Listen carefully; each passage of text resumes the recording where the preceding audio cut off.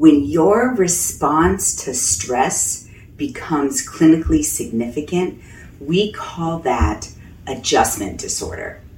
I'm Christy Bundakumara, psychiatric nurse practitioner with over 20 years of clinical experience and a lot of stress in my life over the last 15 years. And so I teach on how to be mentally strong. Right now I'm going through a series called Demystifying the DSM. The DSM is a book that we use for diagnosing conditions, mental health conditions. Adjustment disorder is where we are in the DSM, and it's in the trauma and stress chapter.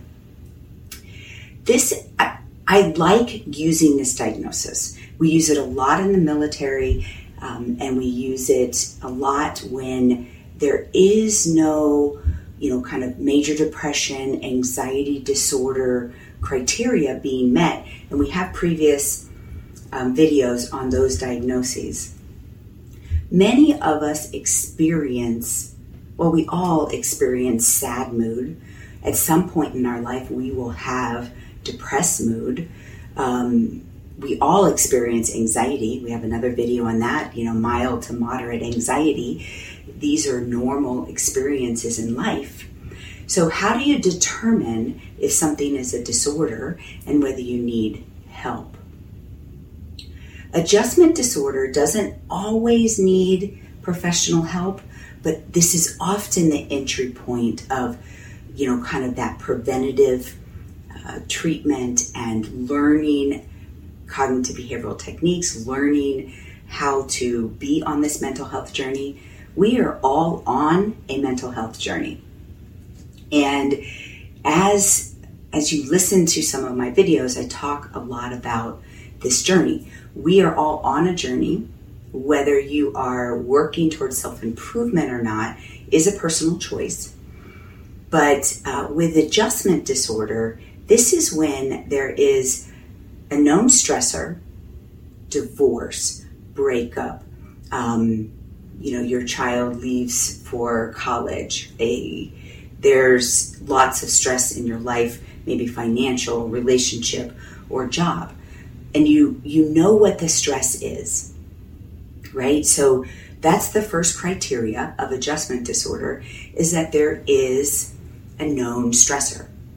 And there is a emotional behavioral response to that stress. Okay, so we all have a response to our stress. We all should be learning new coping skills.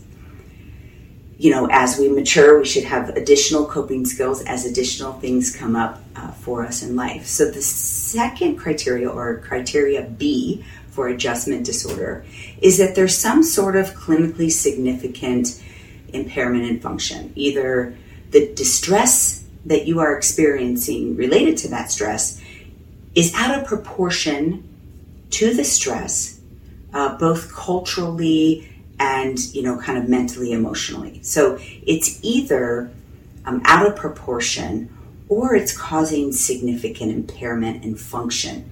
So when we talk about significant impairment in function, it's impacting your performance at work. It's impacting your relationships at home. It's impacting your sleep. Not all of the above, but, one or more of those things is happening to meet the criteria for adjustment disorder. And the last three criteria, C, D, and E, have to do with there's no other mental health disorder. You're not experiencing major depression. You're not experiencing an anxiety disorder. There's not severe bereavement or normal bereavement going on.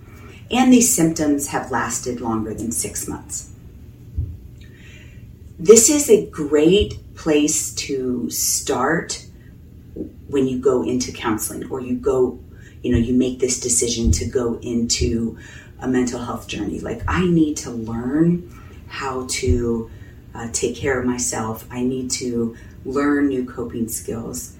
And so adjustment disorder, I use it often in 3 places. 1, children coming in, and there's some marked emotional behavioral problem. Even if I suspect a major depression or disruptive mood disorder, it's best to start with adjustment disorder. Get some counseling in place, right?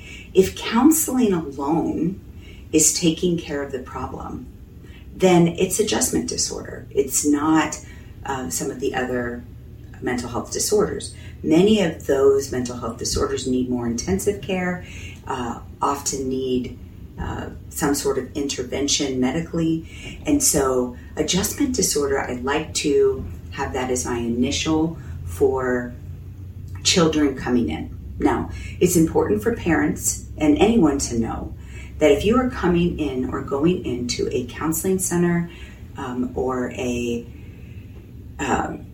psychiatric evaluation, in order for us to bill insurance, we have to have a DSM diagnosis.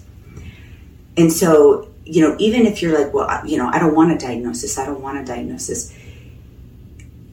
adjustment disorder is great because it is a short-term diagnosis. It will not follow you long-term. We use it often in the military, right? We have young soldiers, sailors coming in. They are not adjusting to the military culture. And so they are given a diagnosis of adjustment disorder, given the counseling that they need, and being allowed to separate from the military. This is an appropriate response to an adjustment disorder.